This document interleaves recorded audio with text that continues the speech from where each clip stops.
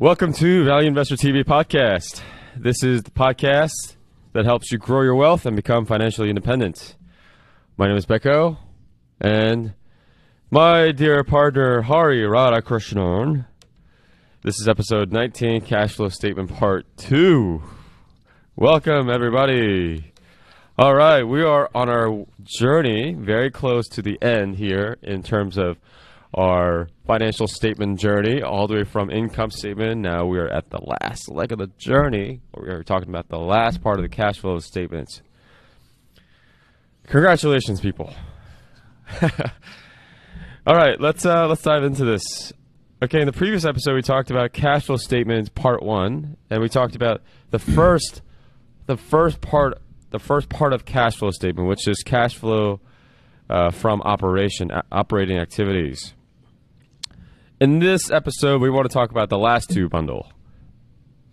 The first bundle we want to talk about is cash flow from investing activity, and the second one we want to talk about is cash flow from financing activities. Those are two distinct buckets that cash flow statement is organized into.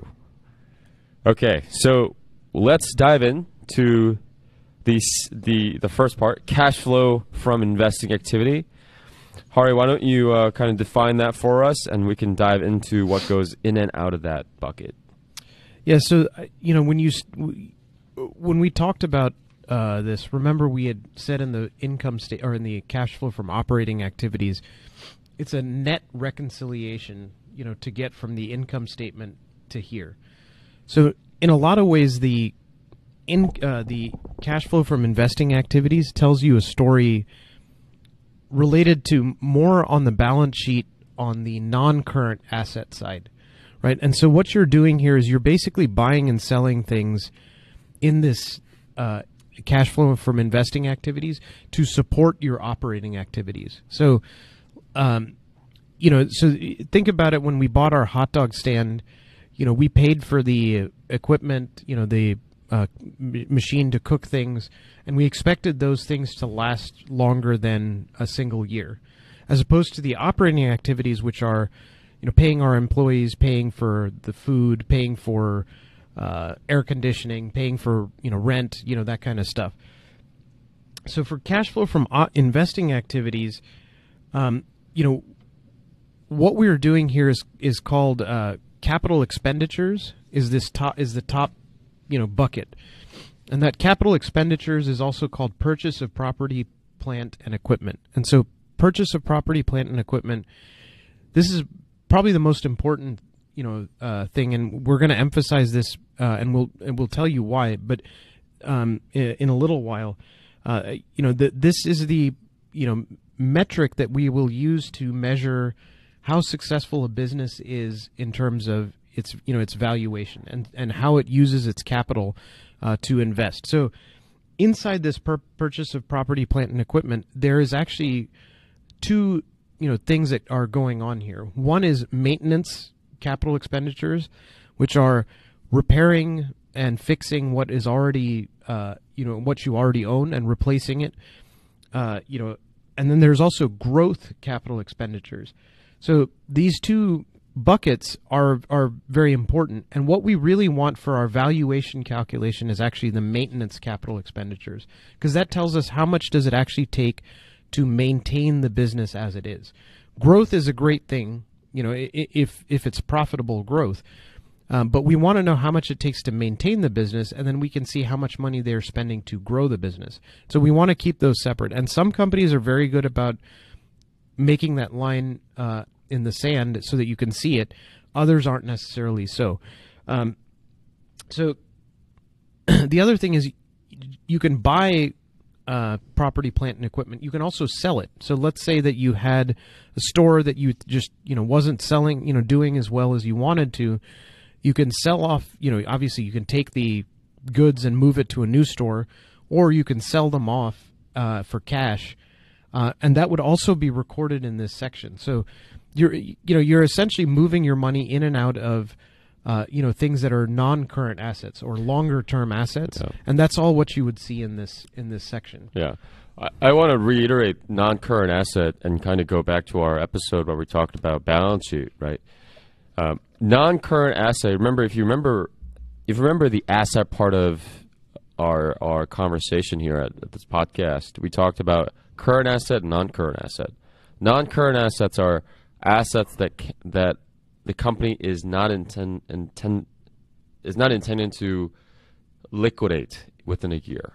Yeah. So that includes, under that bucket, obviously that includes that includes property, plant, and equipment. These are things that you're not going to liquidate and make it into cash within a matter of a year. Right. Because it's so integral to the company itself. Yeah. And so I just wanted to reiterate the definition of non-current asset. Yeah, and I think the other thing there, just to make sure that we're also clear, is sometimes companies will report this as net property, plant, and equipment, purchase of property, plant, and equipment. And what they mean by that is, let's say we bought a truck, like we have a food truck. We bought a new food truck and we sold the food truck. They may just report the difference of the price of the purchase price and the sale price here. And so that, what you're actually seeing is is offsetting these numbers. So when you look at these things, what you really want to be paying attention to is depreciation and amortization. We had talked about earlier. Depreciation specifically is an expense on the income statement. And, it ties to, the measurement of how, an asset that you own wears out. So, if we bought all our stuff is very new, we may not have a lot of purchase of property, plant, and equipment in year 2 because it's all new and it's still shiny and it still works great. But we still take that expense on the income statement, and our cash flow looks like we're making more money. And then in year 5, when all of that equipment just falls apart, now we have to make this big outlay of purchase of, to purchase all new equipment. And so what you really want to see in a business like this, and as a business grows, that number kind of averages out, they're basically offsetting all of the cost year over year. Some businesses have a much larger investment into purchasing, equipment than other businesses. Yeah, just the nature of the business. It's the nature of the business. And so think about let's say we're running a U-Haul business, right? Or we're running a construction company that rents out equipment. That equipment depreciates very fast because we're renting out to people, they use it, and it's getting constant heavy use. And so we may be able to depreciate that asset over a 5-year period, but it actually may have a very useful life of 2 or 3 years. And so what ends up happening is on the depreciation expense is actually lower than the purchase of property and equipment. And in many cases, it's the opposite. But, it's very important to pay attention to this because we're talking specifically about maintenance expense, capital expenditures. Mm-hmm. Over the long term, the depreciation and purchase of property, plant, and equipment for maintenance should equal each other out. If you're seeing one spend in another area, that can really affect your, that maybe the company is actually juicing short-term profits by under-investing in the business, and then eventually things just kind of run out. Sears is actually a fantastic example of this. So Eddie Lampert, who owned Sears through his hedge fund company, was the largest shareholder, and then became the CEO. He refused to update the interior of Sears. So he'd replace the carpet, but not really spruce up the inside, and so a lot of people didn't want to shop at Sears because of that. Now his argument, and I don't know Sears well enough to say this, is he wasn't seeing a return on his investment when he invested money into the stores, and so that this is why you also need to read the footnotes with these financial statements, is to say, hey, we're not spending as much money in PP&E or CapEx. And why is that? And, sometimes businesses say, hey, we had record profits, but we also aren't investing in the future because we're just trying to squeeze more out of our existing asset base. So, it's important to pay attention to this because this affects valuation. It affects how the long-term, nature of the business, and you really want to, look at this very closely and make sure that they're maintaining the level of, investment in the business, to support their existing sales. Yeah, and then you talked about the nature of the business that makes this a important variable for some and not important variables for others, right? Yeah. So maybe you can give so you talked about Sears, you talked about a construction company U-Haul as examples of companies that maintenance CapEx is very important and potentially for growth CapEx as well. Right. Can you tell us maybe a counterexample of a company that this is not so much a big issue? So yeah, so tech companies actually are the prototypical example of that. So they're asset light businesses. So their investments are into technology, so research and development and people, right? And not so much investments into assets. They're not buying a lot of physical goods to replace, to make that.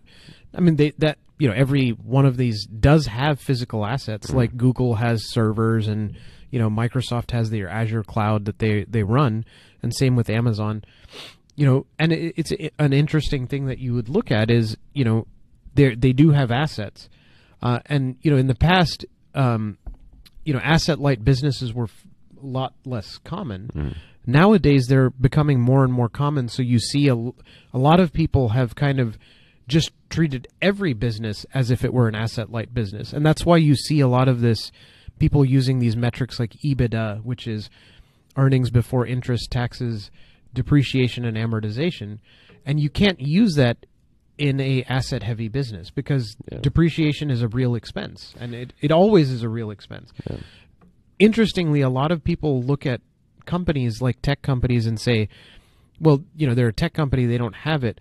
But if you have servers actually depreciate very, very fast. And so when they depreciate, you have you have to continually buy to maintain your server farm. And so, and maybe you can get a good deal. I think from what I've heard, and I don't know this, with, any degree of certainty, Amazon doesn't buy the latest and greatest, servers to put into their EC2, to their cloud platform. They buy slightly older models so that they can get, and, they have a very rigid, we standardize on one server type. And that allows them to get, the best bang for their buck in terms of depreciation and amortization. Whereas if they were buying a higher end CPU, much more expensive, but its shelf life would, depreciation would eliminate it really quickly. I mean, think about it the same way like you have a $100,000 Mercedes versus a $30,000 or $20,000 Toyota Corolla. The amount of depreciation in that Toyota Corolla relative to the Mercedes, they both depreciate over the same lifespan, but you would be taking a $10,000 expense on Mercedes and if it was a 10-year lifespan, and a $2,000 expense on the Corolla. So there's a lot to think about there when you start really breaking it down. Property, plant, and equipment is a really important concept here. And that's why we want to emphasize, that's why we've only been talking about it the whole time. So, yeah. Okay. So that is a very important part of the investing activities. We talked about the maintenance CapEx. We talked about growth CapEx. Do you want to talk about why don't we talk about the inflow of cash? Now we talked about the outflow of cash, right? Yeah. The maintenance CapEx, growth CapEx, these are all expenditures out of your bank to someone else's pocket because in exchange you're getting, equipment or what have you. Now, what about the other way around? What is cash coming in that is accounted here in cash flow from investing activities bucket? So let's say that our hot dog stand had the brilliant idea of we also wanted to run a pawnbroker. So, brilliant idea. Becco woke up one day and he's like, you know what? Hot dogs are awesome, but I want to be a pawnbroker. I want to appear on Pawn Stars. So one of the interesting things about financing is also businesses can actually make loans, right? And so I actually owned a pawn company for a for several years, and I did extremely well with it. Owning by that he means like owning a stock. Correct. In a company. Yeah, publicly traded one. Not that he's running one. No, can't you see me with running a pawn store? So, what's interesting about the pawn brokerage is that they make loans, these micro loans where they take your asset and then give you a collateralized loan, basically. So I have a camera that I no longer need, or I'm willing to pay for it, but you give me $100 for it, and then I'll come back and pay it off in the next 30 days or 60 days or however long you want to use it. Mm-hmm. And so what they do is they'll actually transact that in this cash flow from financing activities. And so cash flow from investing activities. So they will actually make a loan, and when they collect on that loan, that actually appears here in this. So in that section, you are making loans, and there's obviously a net component to this. So outlaying and receiving, I'm paying out money to loaning money to somebody, and then when they pay it back, that's all indicated here. So that's one component of this. The other component, which is also something that we will talk a lot about, is companies have the ability to buy back shares in their own company, right? And so when they buy or distribute, so as we talked about in the debt and equity, we distributed shares to people in our group, our family and friends, who then paid us cash. That cash shows up in this cash flow from investing activities, and that's how we indicate it, that it was an inflow into the business. And then that also increases our balance sheet, the cash on the balance sheet. But this is how we record what period that money came in. Because remember, as we've kind of drifted away from the thing, this is cash flow statements are all based on a period, whether it's a quarter or a year, whereas the balance sheet is that snapshot in time. Yeah.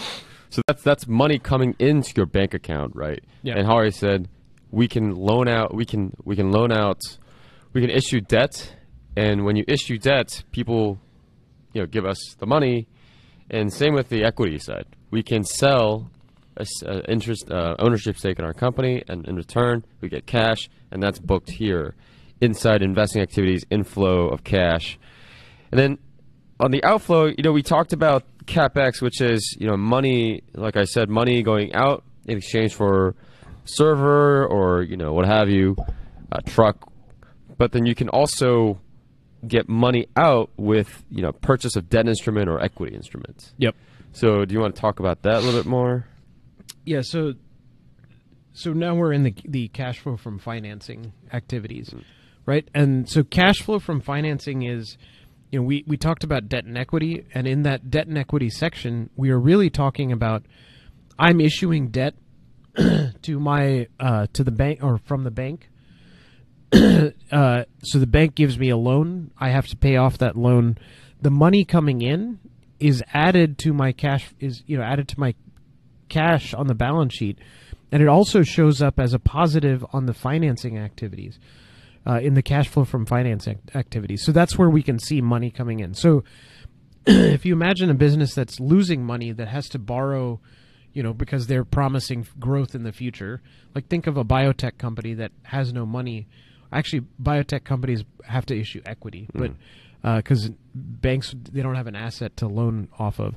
But think of a company like Uber that is, is offering bonds. Corporate bonds to generate cash. You would record that in the cash flow from financing activities.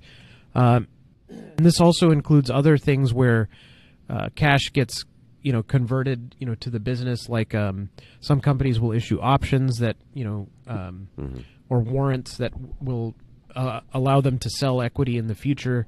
And in that, there's a debt component to that, and that appears here in the cash flow from financing activities. The other side of the ledger here is companies will also pay out dividends, and that dividend is also coming out of this financing activities section. So when you pay out a dividend, Obviously it decreases your cash balance sheet. It also decreases your retained earnings, which we had talked about on the balance sheet, and it decreases your it's a negative on the cash flow from financing activities. So sometimes companies also receive dividends because they own debt in another company. Depending on how that's structured, it may appear here or it may appear in the investing activities. Yeah. So can you so the line between investing activities and financing activities can kind of blur, like you said there. Right. So can you maybe go through the differences with our listeners so that we understand that even though it may be great, but there's a clear distinction between investing activities and financing activities? Yeah, if you're loaning money, right, like in our pawn shop business, that's an investment because you're loaning the money to someone. Whereas if you're issuing debt, which is really, I'm asking somebody to give me cash, and then I have to pay that off. That's really more of a financial thing. Yeah. So I mean, like you said, it's kind of it's not a hard and fast rule, and there probably is a rule of thumb that defines that.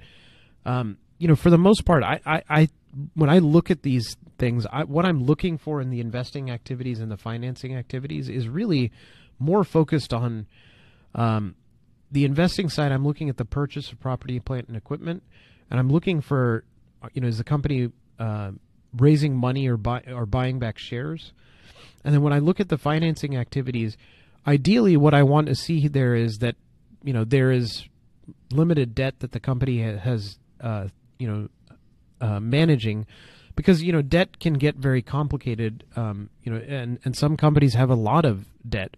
And, we've had for the last 10 years very low interest rates. So a lot of companies have said, well, the cost of that debt is so low, I'll go and take it on. But you still do have to pay it off. And, companies will go take that cash and then go do something dumb with it. Mm-hmm. And then now they have no real way of paying it off. Mm-hmm.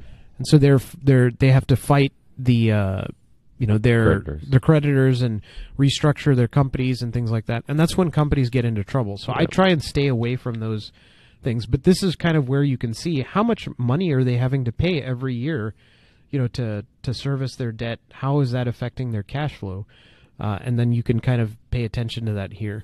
Yeah. So I just wanted to recap that really quick because it can get really kind of confusing here. And I think as you were listening to this episode, you were probably thinking the same, I imagine. So I just want to quickly summarize. We can get into the details of this, but as investors, there are things that you need to really understand, and other things, maybe not so much. And so, to reiterate Hari's point, in the investing activities section, what you're really looking for is the maintenance capex and growth capex. So these are, this is something that you really need to understand if you want to follow the business closely. And then also the share buybacks is also counted here in the investing activities. So those two things are what you need to look for in investing activities. In the financing activities, what you're looking for in this section is payment of dividend as well as the debt payment. So this is the financial health of the company as well as how much the company is handing out to its shareholders. So obviously we talked about a lot more than what I just summarized here, but those two concepts, investing activities and financing activities, those two things are really paramount to understand. If you don't, that should be the takeaway of this. Of this episode. And I think when we, the next couple of episodes, we're going to really hammer a lot of these things together, bring all of the financial statements together so you can see how they kind of fit. And then it'll become a lot more clear. And the other thing that we're going to do is kind of define a lot of the metrics that we use as investors. Some are more valuable than others. And using those metrics, you get them from these various statements. So that'll help you kind of identify what are the important areas, what are the less important areas, and then so that when you start reading these annual reports for yourself and looking at financial statements, you'll know what you're actually looking at. Right. And then moreover, as we progress with our episode count, we will actually start analyzing companies. And when you do that, with understanding of different financial statements, it'll click more. Because right now we're just talking about abstract ideas. It may seem like an abstract ideas without hard, concrete numbers, but when we actually start cracking open 10Ks and reading financial statements with you guys in this episode, which we're planning to do, it might click better. So if you're lost, don't worry. We will help you along the way.